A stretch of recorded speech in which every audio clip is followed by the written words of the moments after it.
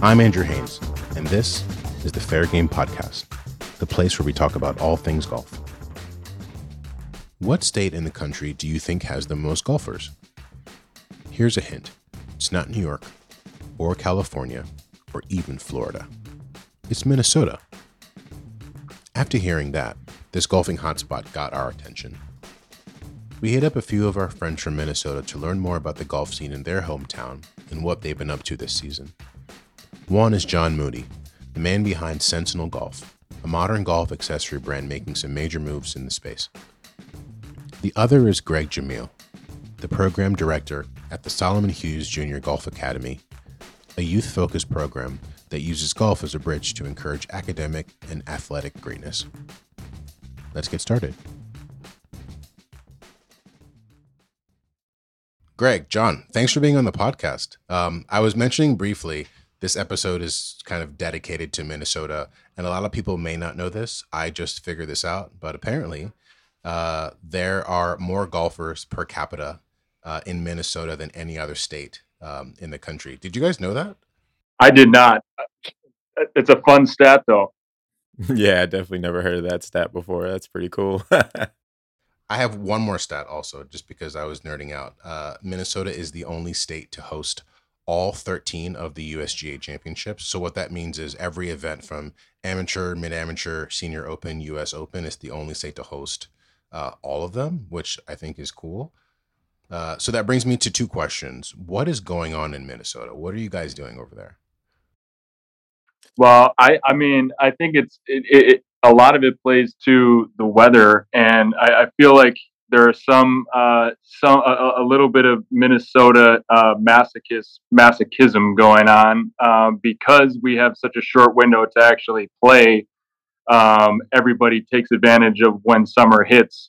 Everybody wants to get out and play, and we're good with hunkering down and hibernating during the winter. But when it gets nice, we want to get out, and the number of public spaces and places to play. It's just it doesn't surprise me that that's the stat, because I think everybody rallies around summer and loves to get out and play. That's awesome. If you had to describe your golf season, I know here in New York, I would say our golf season realistically, and again, I'm probably a bit of a masochist because I will go out in February where it's probably like, if we get a 40-degree day, like, you layer up and put on a bubble coat. What is the average? Like, when is it warm enough to go out? And then when is it cold enough where you have to put the clubs away on average? I personally play, in terms of cold, I play basically until the leaves cover the ground. So I'll play when it's cold. If it's snowing, I'm not going to play. But I'll play well into November for sure if it's not too cold. I mean, what's the temperature? Snow weather, I don't know, 30s. Right, mid-30s. Yeah. If we're lucky, we're playing in March. Usually it lands sometime in April as far as how it fires up. But yeah, once those leaves come down, the biggest issue is just finding your ball. So right. All right, so that season sounds pretty close to what we deal with here in New York, but I'm sure the winter is brutal.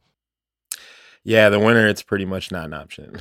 And then what do you guys do when it's cold? Are you just inside sim? Are you hitting balls into a net in the garage? What's your golf fix from, from Thanksgiving to, March? What are you guys doing? I'm a light sim player and like very light play through the off season. I am by no means grinding it out. I did just get a net mostly for my son to use at home for me to kind of mess around with, but I'm not really playing much during the winter unless I can get lucky and get out of town. Yeah, that's the same. I save all my guy trips for the wintertime and then get out of town and play with my dudes. But when it's the wintertime, I'm pretty much hunkering down. I try to go to Top Golf maybe a couple times, but the stakes are low there, so Right. Yeah, you use the rental set, just go out, right, hit some just to get some sense of feel. Right. That's cool. So you guys pretty much have an official off season. Very, very official. You have to, because then it's like, if you really want to go out there, you can, but something is wrong with you. But I agree. Sometimes when I try to sneak out and play some golf in December, it's that one day when it's kind of warm enough or whatever, and you go out and then you get out there, you're like, I shouldn't have done this, but it's too late at that point. So we were just talking the other day though about how could we do something outside, and it definitely would be like variation of a golf ball. And I know it's done in a few pockets around town, but around Minneapolis, there's a chain of lakes, and driving through that chain of lakes during the winter, you look out and you're like, man, it'd be kind of fun to just like throw down an orange foam ball and just like hit this thing around the lake. So that was we were just talking about that the other day of like, what could we do that would be fun to do in the winter? See, that's kind of fun. It's I feel like it was last winter when I was just randomly going down a tangent of what are some golf things that I could find and post on Fair Games account. So Adam Scott, one of our founders, he's actually in Atlanta right now prepping for the final, which is cool. But he is from or lives in Switzerland, and there is a course, Montana. I'm not sure if I'm pronouncing it correctly, but they have there is a like a winter golf event where the course is covered in snow, and they go out and play. I'll have to find the picture and send it to you guys, but it's insane. It's basically people out there in ski gear hitting a golf ball, which I could not do. It's so good. There's a way. I would do it once. That's it. Yeah, in the middle of the winter there, I feel like you get a motivation to go outside and do something, but it definitely would not be consistent. I agree. It's just too cold. So anyways, enough rambling. So I would love for each of you guys to just introduce yourselves. Tell us a little bit about you. Maybe start with how you got into golf and then a little bit about what you do specifically now. My name is John Moody. I got into golf through family. You know, golf has always been a family-oriented sport for me. I had a brief competitive stint through my junior varsity golf experience, but outside of that, it's always been fun. It's always been family. It's been a really great opportunity for just me to spend time with family and also, you know, friends as well. But it has historically revolved around family. In terms of what I do for work, you know, for the past 2 years, Greg and I have been piecing together this Solomon Hughes Senior Golf Academy with a lot of incredible people here in the Twin Cities, helping bring this to life. I also run a knitwear company called the Northwestern Knitting Company, where it's a direct-to-consumer U.S. manufacturing concept. Where we're building fabrics in New Jersey, doing our cut and sew in New York. And then I also run a golf-oriented sort of product design, product development project called Sentinel. And that's basically an opportunity for me to collaborate and work with a lot of great people in the golf space and try to rethink, you know, some of the things that some of the sort of standardized equipment, how can we kind of rethink that and provide my perspective in my background being material sourcing, product design, and collaboration. And so that's kind of majority of my time is spent on that trifecta. Nice. Awesome. Do you have, just connected to your golf experience, do you have a favorite course in Minnesota that you like? The one that I get to have a chance to play every day, well, not every day, but when I do play, I'm usually playing a course called Minikata. And so that's just right in the heart of Minneapolis. It's a Donald Ross course, and Bobby Jones won the 1929 U.S. Amateur there. Hopefully I get that year right. Not apologize, but some incredible history there, and it's a course that you can play all day, every day. You never get sick of it. It's unbelievable. Nice. When you're playing, what's your go-to? I always like to ask these questions now. When you're playing on the course, especially people that used to play competitively.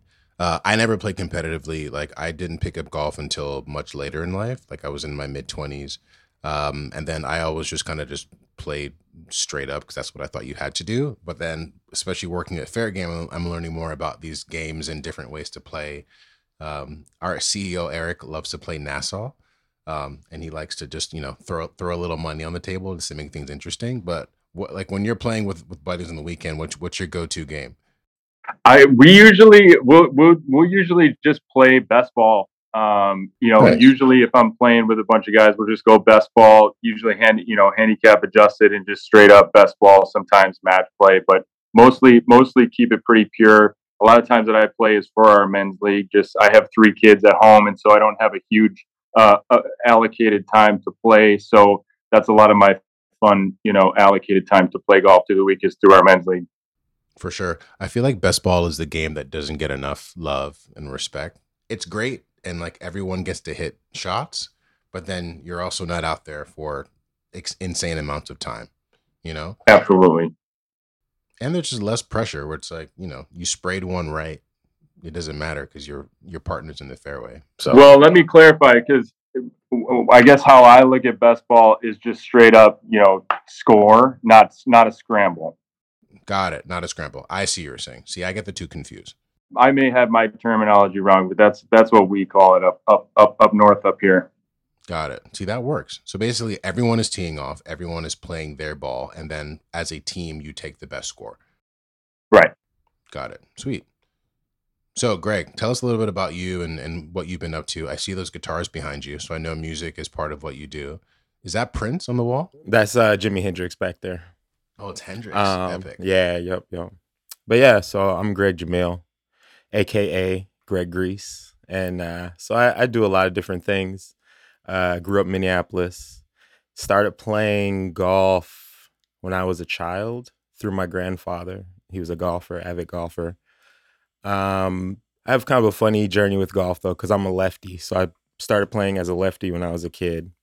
And then I stopped playing many years, got back into it maybe 5 or so years ago, and decided to play right. So now I'm a righty. And so I kind of had to restart everything. So I feel like I can say I haven't been playing that long, but I'd be bluffing because I started playing when I was a kid. So that's kind of my story with golf. Never played competitively. I wouldn't say that my skill level is there. But what I do for a living, well, so I've been working with John on this project. I'm program director with Sami Hughes Senior Golf Academy. And so that's been what I've been focusing a lot of my time on recently. But I also am a musician and an artist. So when I say AKA Greg Grease, that's what that is. So yeah, musician, artist, visual artist. And then I'm also a bag maker, leather maker. I do a lot of different stuff. I just like to be creative and make things. And yeah, be creative is my groove. So that's my thing. Awesome. That's super fun. It sounds like there's a lot of, at least over my career, I've kind of been in like the editorial space and sometimes, and that's kind of how I met John. Like I used to work at a magazine, and what we did was, we were all about well-made, interesting things. And that's when I discovered John and what he was doing at NWKC. But then there's like tons of other brands, at least in your part of the world, that are doing some really fun stuff. Because I think it's a part of the country that doesn't really get a lot of shine. And there's a lot of creativity there. There's artists, there's craftsmen doing some really fun stuff. So it's cool to hear you guys have a scene there. But can we talk a little bit about the righty lefty situation? So Sure. In real life, are you right-handed or left-handed? I'm left-handed. You're a lefty in real life. So then Yep. you started out playing golf as a lefty. Correct. And then you switched to righty. Yep. So now you play righty. Now I play righty. Yep. Except for I putt lefty still. And let me clarify, because Greg does have one lefty club in his bag for emergency purposes. This is very interesting. I started taking it out because I'm trying not to lean on it. But yeah, it's kind of funny.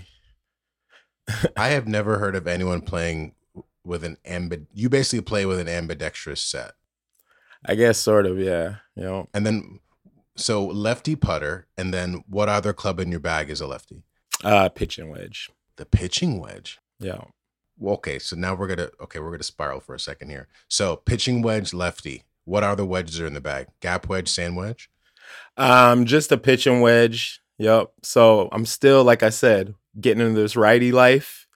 Sure. You're just switching getting it over. together. Yeah, I'm getting it together. So I just have 2 pitching wedges, righty and lefty.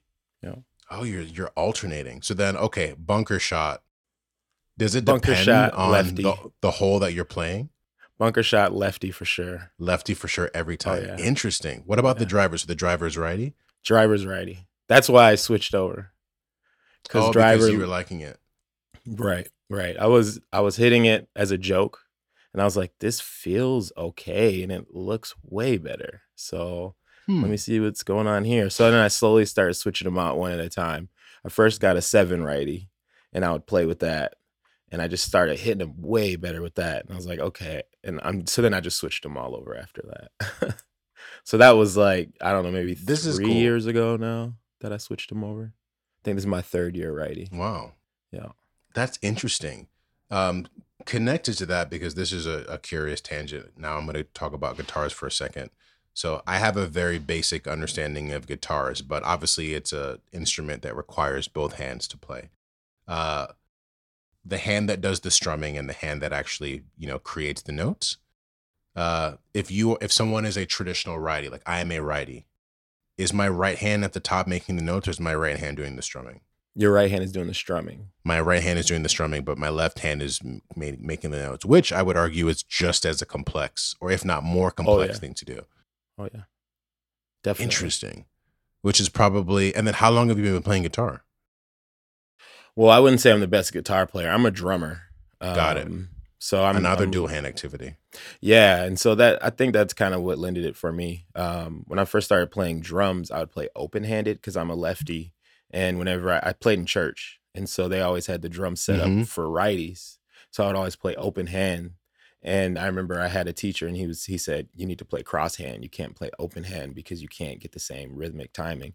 And so so then I played righty with the cross hand for a little bit, but I was like, this is wrong. So then I just started to switch the drums around. And so I think maybe that was what it was, at an early age. I was kind of training my brain to do both things. Plus lefties, we're always left out of everything. So we have to, use our right hands to use scissors and, that lefty life. Right. That's pretty cool. The lefty life is real. Someone on our team, Jamie, our product manager, she's a lefty. But yeah, I tried to hit a couple balls. It is not easy, but it's really impressive because it sounds like you've been doing a lot of things that require both right and left, like concentration, and you found that spot where you can kind of like feel it out and just make it work. So that's cool. I'm sure when when you hit a tee shot down the middle with your driver and then you pull out your 7, I'm sure that first time people are confused. They have to be. Yeah, and now I'm not on the 7 anymore. I just use the putt. But people will see me from other holes and come over and be like, did you drive right-handed? I'm like, yeah. They're like, and you're putting left? But funny thing is last week I was playing at Greg Coleman golf tournament, and my teammate was a right-handed guy who putted left. So we were on teams. We were like, yeah, lefty putters. People can do it. I mean, I can understand. I've tried the one where you put your left hand lower, because I think what it does, it takes a lot of, pushes or pulls out, and you just have to just, commit to the pendulum. So I can understand people that just commit to that switch, because it totally works. So awesome. Now, can you guys tell us both a little bit about the Academy? Because I think I've heard some stuff, but I'd love to maybe start with who was Solomon Hughes. A lot of people don't know the story, and I think it's a really interesting story when you talk about this part of the country, and then also just connected to golf specifically within the African American community. Who was Solomon? He initially enrolled to play in the 1948 St. Paul Open with Ted Rhodes and Bill Spiller, and was denied to play in that tournament.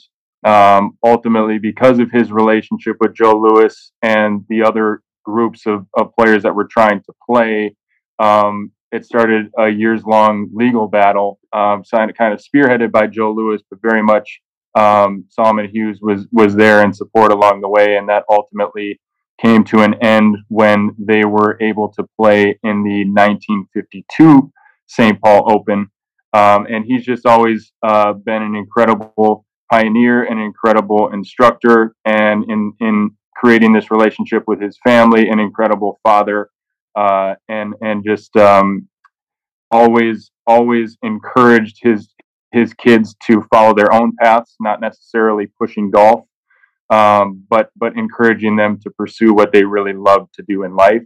And that yielded an incredible assortment and wide variety of what his kids ultimately went on to do. But they were all equipped with his love and encouragement through that process. If I can hop in on that too, I don't know if it was mentioned that Solomon Hughes Sr. was a black golfer, and so that's why he had these different circumstances and obstacles that he had to overcome that John had just described. So I just wanted to throw that in there. And then also, just to add a little bit to his story, he was a sky cap. That's one of the reasons why he was in Minneapolis, because he could get a job as a sky cap. And so then he was able to use his network of black sky caps, and he taught all of them over at the Hiawatha Golf Course, like John had mentioned. And he's also responsible for integrating the Hiawatha Clubhouse. And so that's why they just recently changed the name to the Solomon Hughes Sr. Clubhouse. And so, yeah, he's a pioneer that represents a lot for the Twin Cities community, but really for the golf community. And historically, I think that it's a really important story to tell. So, it's really cool that we get to highlight it here today. That's really cool. By the way, I didn't know, first of all, like when John and I were speaking a while ago, he was telling me about Solomon and just his history. And it's someone that like I had never heard of, which I think it's a really powerful story within golf. But I also didn't know, this is the first time me hearing that. I didn't know that Joe Louis played golf. I had no idea. Like people hear of Joe Louis and they think of boxing, but knowing that like this guy was into the game is actually pretty rad. I'm actually Googling him now and I'm seeing some pretty cool pictures come up.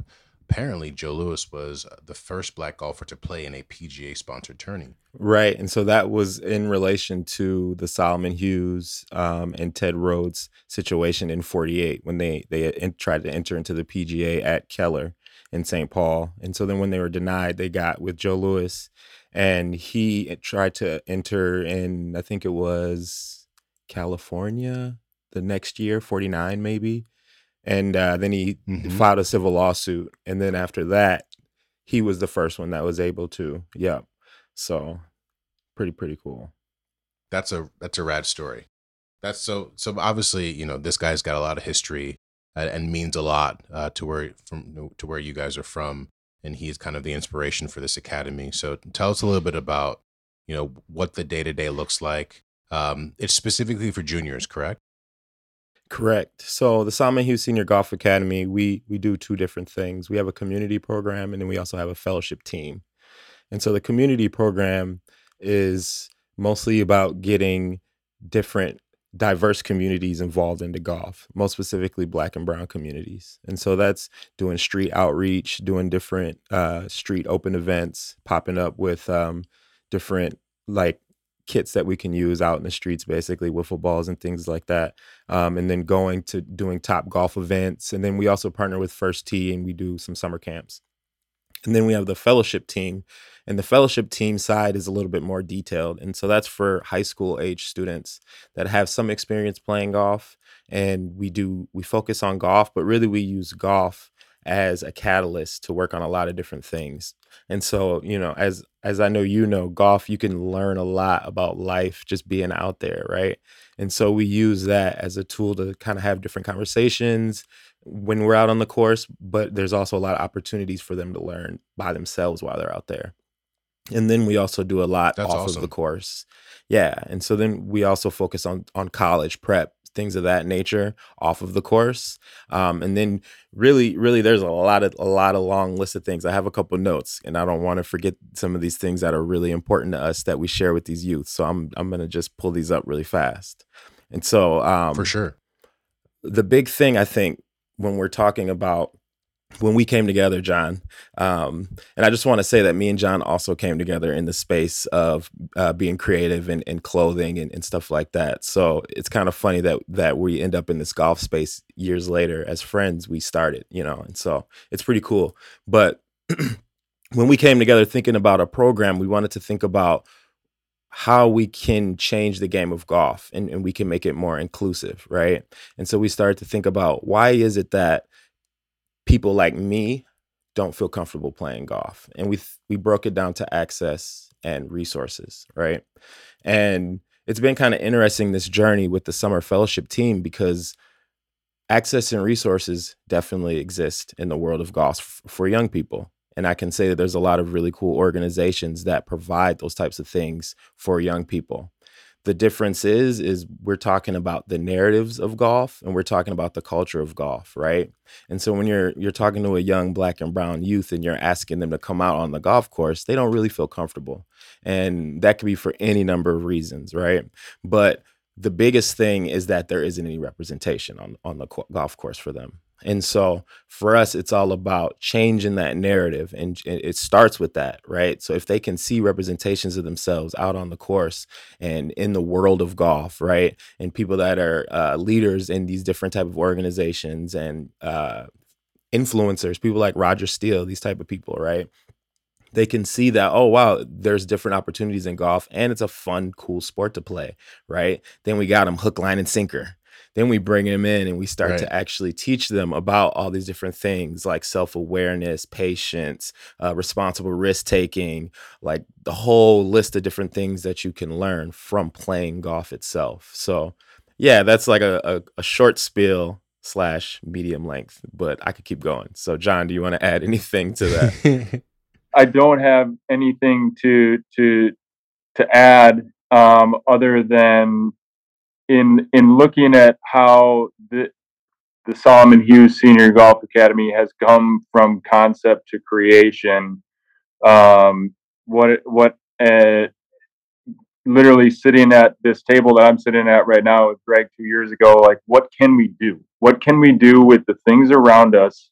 And coming from where we come from, having the things that we have, what can we do to pool all of these things together and create something that's both fun and meaningful for kids in the community? And to look back at that conversation after this is the last week of the fellowship team here this week, and to look back at what has happened this summer, I think we can both feel really proud and amazed of the number of people that have contributed to making this first year special. And I think to everybody that has helped usher the program along, it's ultimately become an incredible way for those that want to contribute. And what we found is that so many people want to help. They just need like the outlet to do it. And so here locally, we feel like this has become an incredible outlet and channel and ability for those that want to contribute to do something, to do that in whatever capacity they want. So that's kind of my add to that. Yeah, that's awesome. And it's so true when you think of the power of, and a lot of people don't realize how important and how powerful this is because, it's easy to forget, like when you see people that look like you doing things, running businesses, presidents, whatever, you forget. It becomes this subconscious thing where, oh, I can do that. And it's just so much easier when you see someone, and that's all it truly takes. Okay? When you just see someone, it could be someone with your skin color or your gender, just doing a thing. That first wall is probably the hardest. When you really think about it, that first wall is the hardest thing to get down. 100%. And once you get that down, the possibilities kind of become endless from there. So that's awesome. Yeah. Shout out Roger. Roger's great. And he's the perfect example. He was on a podcast earlier this year and he was talking along those same lines about, just this notion of influence, and just when people are able to see someone who sees the world from their perspective, it just makes it so much easier to have those conversations. And then also they may like golf and they may not like the golf, but at least they've tried it. And I think that's kind of like what it's all about, just getting people to try the game. What age group, out of curiosity, are these kids? Is it a wider range or is it a pretty tight group? So the fellowship team is high school age. The community programs is wider range, pretty much all ages. Yeah. Nice. That's cool. And then you said there's one more week left. You guys are wrapping up the season. Yep. Nice. Was there or will there be an end of season tournament or anything like that going on with the kids? So, yep, on Friday, we're going to be playing out at Royal Golf Club, and we're going to be celebrating them and having a nice family barbecue afterwards. So it should be a blast. Yep. Fun. Cool, man. That's good stuff. It sounds like a great program. We'll definitely we'll add a link to the podcast so you guys can check it out. Can we talk about gear and things for a second? Because both of you guys have some really interesting backgrounds in that. I know with you and John, and I know you from NWKC, but Sentinel, how old is Sentinel at this point? Is it a few years old? A a little over a year. We've been pushing it along. Um, so it's pretty new, but it's also an extension of what I have been doing with the Northwestern Knitting Company project. So it feels very similar, and it's basically become a really fun outlet, just in the specific lens of golf. For sure. And then did it all start out with that rangefinder pouch? Was that the first thing? Yeah, it's basically, so me and two of my very good college friends started to put this. One of them was like, "Hey, one of the last things on the bag uh, that's really not well considered from a design standpoint is a rangefinder case. Why don't we make one?" And so it was an excuse for all of us to build something together, and me bringing my sort of product design, product sourcing, and network. We started with that rangefinder case, and we went to my buddy Phil Shade, who runs 1733 out of Chicago. This guy, for anybody that hasn't seen him, is an incredible manufacturer, not only himself, but the business that he's built. And the guy is, equally and probably more of a gear and materials nut than I am. And so I went to Phil and I was like, "Hey, Phil, we want to make this," and I gave him this rudimentary sketch. And so Phil ultimately made the first prototype, and then Phil connected me with the factory who's now making them at scale, and they're out in Kingston, New York, run by Asa Warshawski, who has been a key contributor to bringing that to a meaningful and fun collaborator as well. So it's been a crazy process in making that one product, and it's really allowed the rest of the project to continue experimenting and figure out what those other nooks and crannies and sort of things that are left, stones left unturned or left to be reconsidered. Right. It's so exciting because, I mean, for me being a designer, I have that same approach to the golf things that I buy. And maybe not just with golf, it's pretty much everything that I buy and consume in my life, where things that have that higher level of design consideration, I just appreciate, even if it's just like the basic things. So that's really cool. And it's been fun to see the brand grow, turning from rangefinders to even little things. Like I saw the other day, there was the scorecard holder, just a very simple, or the yardage book holder, like just little things like that are made very well. I appreciate, like leather and moleskin on the inside. Like I'm like, ooh, that's nice. It's really been like, from a sourcing perspective, for me, it's been a really fun chance to introduce outside manufacturers into the space of golf. Right. Like that's been kind of one of the big things, is whether it's a brand making something that it's it's this beautiful object and it has utility in golf. Why don't we introduce it in that environment? Or somebody that's manufacturing something like Bybor in Amsterdam. Again, if you're not familiar with it, it's this incredible knit lab in Amsterdam, and these guys have been knitting these crazy fabrics on these absurd machines and just do. And I've always been a fan of their work, and so to be able to introduce the Bybor concept into golf and have an avenue to do that, alongside Pushcut and 1733 and even NWKC, it was just like, that's the reason why it's been so fun, is just introducing those new perspectives and outside perspectives in the lens of golf. Yeah, see, that's really cool. I was going to say, just when you're talking about materials, you're right. There are so many non-golf things that you see that, you're like, hey, like this would be really cool or very functional as a golf X, a jacket or bag or a thing. Like, hey, there's this Arc'teryx whatever material that, no, for some reason no one has ever considered. And I think you're right. When you think of it's probably been the longest time where companies within golf are pulling and sourcing from the same things and places, and you kind of have to take a step back and pause, and you realize that everyone's kind of doing the same thing, and then there's definitely a way to make it better. So that's awesome. Greg, tell us a little bit about the things that you make. We know lots about your lefty righty. What other things are you making? So is it primarily leather goods that you do? I do a lot of different things. I just first want to start out by saying that John is really a true visionary. I just want to give him his love, because seriously, what he's talking about in terms of taking stuff and putting it in different spaces, that's how I met him in the first place. He used to have a shop down in downtown Minneapolis, and I was in a band and also a solo artist. And I love doing the same thing, like taking music and putting it in different type of spaces. So not your traditional venues and these type of things, doing art galleries and these type of things. And so we came together and did some events. He first had us in an event that was in his shop, and then he had the band, and then I did a release at his shop, and we had people that were making shirts on site, and there was a lot of really cool creative things that were going on from different worlds all coming together. And so I just want to give John his props, and that's how we came together originally. So as he's talking about that and as you're talking about that, it just made me think about that. It's really cool. So things that I make though, so it started for me with trying to create some really cool merchandise as an artist. And so, you know, what do you do to stand out in the crowd, right? Everybody has CDs, everybody has t-shirts, the simple merch things. And so I started to make these leather medallions.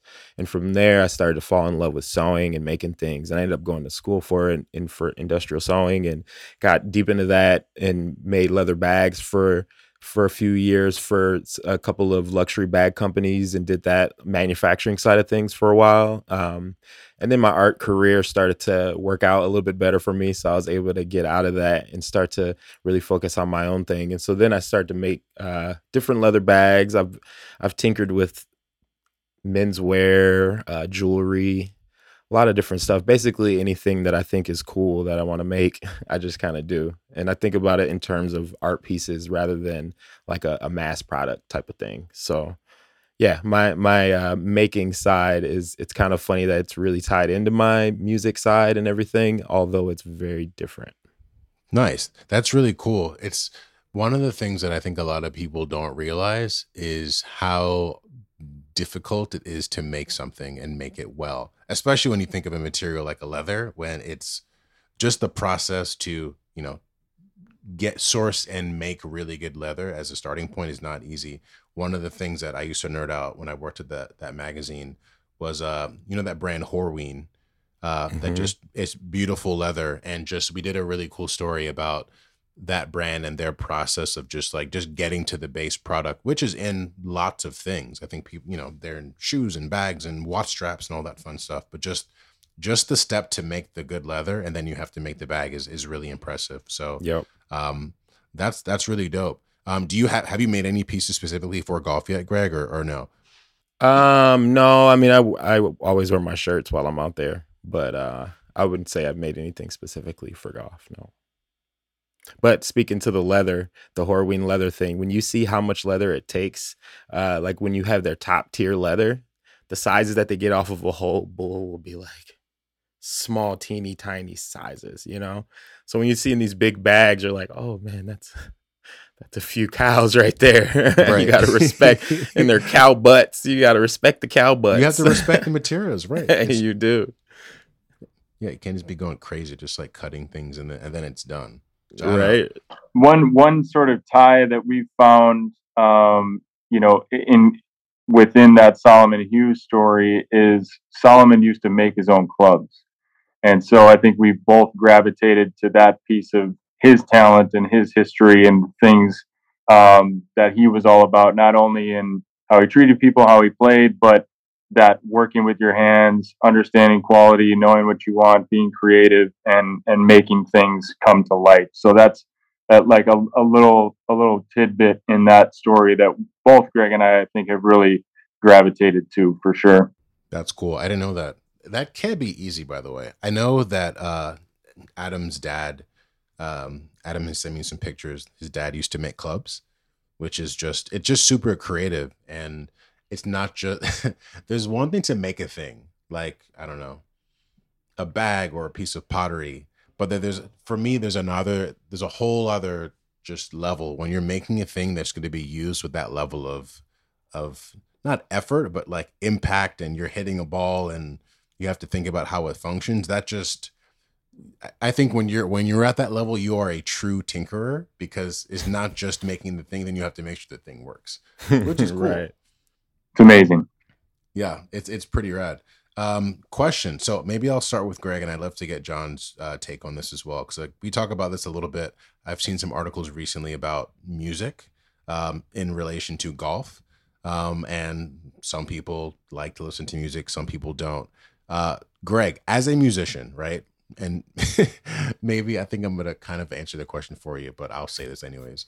Like, music is kind of your job, right? Or it's you've been, when you think of something in that work lens, it's, for me, like, for example, with the design, if I am, or at a computer, the reason why I love golf is because it is the antithesis of me being at a computer and designing things, and it's nature, and I'm completely away from that. But for you, music is obviously a passion and a profession. But then when you're on a golf course, do you want to listen to music, or you're like, I don't want to hear a note? Does that make sense? Yeah, it does. When I'm by myself, I like silence. So yeah, if I'm playing by myself, I don't listen to anything. I Yeah. just like to be in my thoughts. But if I'm playing with friends, yeah, I got the wireless speaker. We'll play some music for sure. What's the go-to playlist? Are you, or give me So this, throw out three songs. so I'll throw out three songs. But first, I want to say I never knew this was controversial, but I just put it on shuffle. And I told that to someone recently, and they were like, "What? You just put it on shuffle?" I was like, "I don't know. I like to be surprised and maybe embarrassed." But three songs I would say would be "Everybody Loves the Sunshine," Roy Ayers, probably "Midnight Marauders," Tribe Called Quest, and the third would have to be like some Khruangbin. I don't know how to say their name. I think it's Khruangbin. I don't know. I love them. They're great. Khruangbin. Yeah, and some Khruangbin for sure. That's a strong playlist right there. Definitely vibrations for sure. Right. That's good vibrations. See, I agree with that mix. I think music is one of those things where I don't listen to music a lot on the course, and I'm similar in that regard, where if I'm by myself, I tend to be in silence. But if I'm with a group, rarely. I've probably done this. I probably say I listen to music 10% of the time where I play, just because what's the vibe with the group? Is everyone gonna like, it's the Khruangbin mix? There's some Childish Gambino in there. Is this mix gonna resonate with the group? And sometimes it does, and sometimes it doesn't. I've been out there, and West Side Gun came on the shuffle, and I had to quickly make my way to my phone and switch it over. I love West Side Gun. I don't know if it's the best for the golf course, yeah, though. I don't for know. sometimes, yeah, for the audience, sometimes you have to be conscious. That's funny. Right. But the shuffle move is interesting. I like the surprise too. For me, if I strategically plan on a playlist, I get bored with it because the thought that I put into planning the playlist is exhausting. Exactly. And I'd rather leave that variable in the equation up to the algorithm, like you figured out for me. So Exactly. And I I feel like support I that. have a huge collection of music, and I forget about so much things that I love. True. So it's a good way for me to remind myself what I have too. It's like, oh man, I forgot about this. This is really good. So that's what I like about it mostly. You got to trust the like songs shuffle. You gotta Exactly. trust it. Trust the algo. Also, I would say that this is my stance, that music without words is better than music.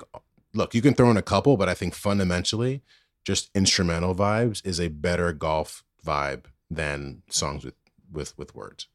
Personally, Agreed. That's why the Roy Ayers, Everybody Loves the Sunshine, get a couple words, but a couple, you know, right? we're talking about 10 maximum. And it's relevant to what you're doing. Right. If it's a sunny day. So Right. John, what's your take? Music or no music? It's funny. I mean, I'll never voluntarily play it in a group. Like, I'm not the one with the speaker, and I'm usually not the one, if music is being played in a group, I'm usually not the one playing it. But if I'm by myself, I will just like throw headphones in, and every so often, and I love that time too. But I'm not like, I don't usually push the music, but if it's around, I'm into it. It's more my hesitation to jump in as aux control. It can be a lot. The pressure is high in a foursome. Pressure is real. The pressure is high, which is funny. So, anyways, can you guys tell us a little bit about, it's summer's almost over, but not quite yet. What do you guys plan, like, working on just to wrap up the season? If you have any plans or things going on in the fall. But yeah, how are you going to finish the golf season this year? Maybe just as individuals, and then maybe just with Solomon Hughes. As individuals, so September is my birthday month, so I'm planning a golf trip. I haven't figured out exactly where to go yet. So if you have any suggestions, Mm, trying to go overseas. interesting. Overseas. See, that's interesting Yeah. because September. I wonder if Scotland and Ireland is too cold. No, I think you actually might be able to get in there. Would it Is be it- too wet? I don't Too know. rain Let's laden? let's ask the internet. So Sep- yeah, that's what I'm doing before the winter time. Wintertime, I like to do at least one or two trips. And with the Solomon Hughes Senior Golf Academy, we're closing out our summer season, but we're going into the fall winter season, and we're really right now kind of figuring out what the school year is going to be looking like. We're going to be keeping the same fellowship team kids uh, for the school year to some capacity. I think we'll be really focusing on more school-based stuff, homework help and prep and stuff. And then we'll be trying to get them in some different simulators and stuff as much as possible, just so that they, don't get too dusty over the winter time. But for sure. yeah, so that's our plans on the org side. Nice. So the internet says Ireland, for example, average temperature September, you've got 55 as a high, 48 as a low. So yeah, you get some nice fall golf. You can get it in. It's doable. Yeah, it's doable. There's always Bandon too as well. Bandon is dope. Mhm. Okay. I've heard that. I think John, you were telling me about the incredibleness of Bandon. It's that would be a good stop. Okay. It's Okay. here's the thing about Bandon, then I will say, and this is by no means like hashtag sponsored, but I've been once. Our one of our co-founders, Ben Clymer, he went, I think maybe like a month or two ago. But everyone that go, it's for me, it was epic. Like no one has anything bad to say about that place. Obviously, you are rolling the dice a bit on the weather. Sometimes it's good, sometimes it's bad. When I went, I feel like there was one day where we actually had a little bit of drizzle. I was there for, I think I went for like a long 4-day weekend in November, and it was beautiful. It's truly golf mecca. My one not argument, but one consideration with Bannon is to have to be conscious about the travel because, like, for me coming from New York, we flew to Portland, then you have to drive. It's like 3 or 4 hours of a drive. You can also fly into Bend, Oregon, I believe, which is Okay, yeah. closer, but then there are less flights. So you kind of have to kind of like pick your poison. But it's one of those things where, at least for me from New York, like the time that it would take me to get to Oregon is roughly the same amount of travel time, if not a little bit longer than getting to Europe. Like it's easier for me I could get to Scotland faster. It's a shorter, well, the flight is roughly the same, but then the traveling from the airport to, like, if I fly into Edinburgh and then I want to go play St. Andrews, the drive is an hour versus 3. So you're just, yeah, there's pros and Yeah, cons. that extra time added in there. My band and travel story is we flew into San Francisco and they have the one flight that goes into the smaller airport. I'm blanking on the name of this small airport near Bandon, but they had the one flight out of San Francisco that afternoon. And at the buzzer, they canceled the flight. And so we had to make the call: do we eat a day and wait for it or get in the car and drive? And we drove all the way through the night, through the redwood forest in the pitch black, didn't see a thing. Oh man. And made the morning tea time, but it those logistics can go awry for sure. That's it was like, it was a 9-hour drive. Yeah. Wow. Jeez. Through the night. After waiting for like a 4-hour plane delay and then it canceled it. Jeez. Do what you got to do to make tea time, right? That's dedication right there to the craft. John, how are you wrapping up the year? Just excited for this last week of the program. Really excited for the end of the season celebration on the Solomon Hughes front. Got a lot of fun projects on the Sentinel side that are coming through. We're experimenting with a little cut and sew. It's something that we haven't done a ton of in the scope of Sentinel. So starting to hopefully we'll have, we're starting with a vest that we've been working on, and that should be out in, next 2-ish weeks. And then we're actually working on a rain gear set with Sugarloaf Social Club. So we'll put out some colorways ourselves, and then Sugarloaf will launch our sort of collaborative colorway and construction. Found this crazy fabric by this group in Italy called Magitech, and it's one of those things where it's just like a really fun excuse to share these stories and findings from outside the realm into how does Magitech fit in the world of golf. So I'm just some fun projects like that. And then kids are starting school, so we're ramping up into that, and some kids' sports schedules. Stepped away from my coaching duties for this season, so I get to just sit back and be a crazy parent spectator. Screaming on the sideline. I love it. That's fun.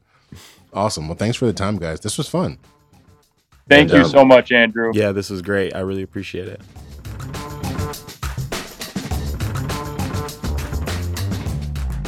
Thanks for listening to this episode of the Fair Game Podcast. If you haven't already, you can hit subscribe on Apple Podcasts, Spotify, or whatever service you may be using.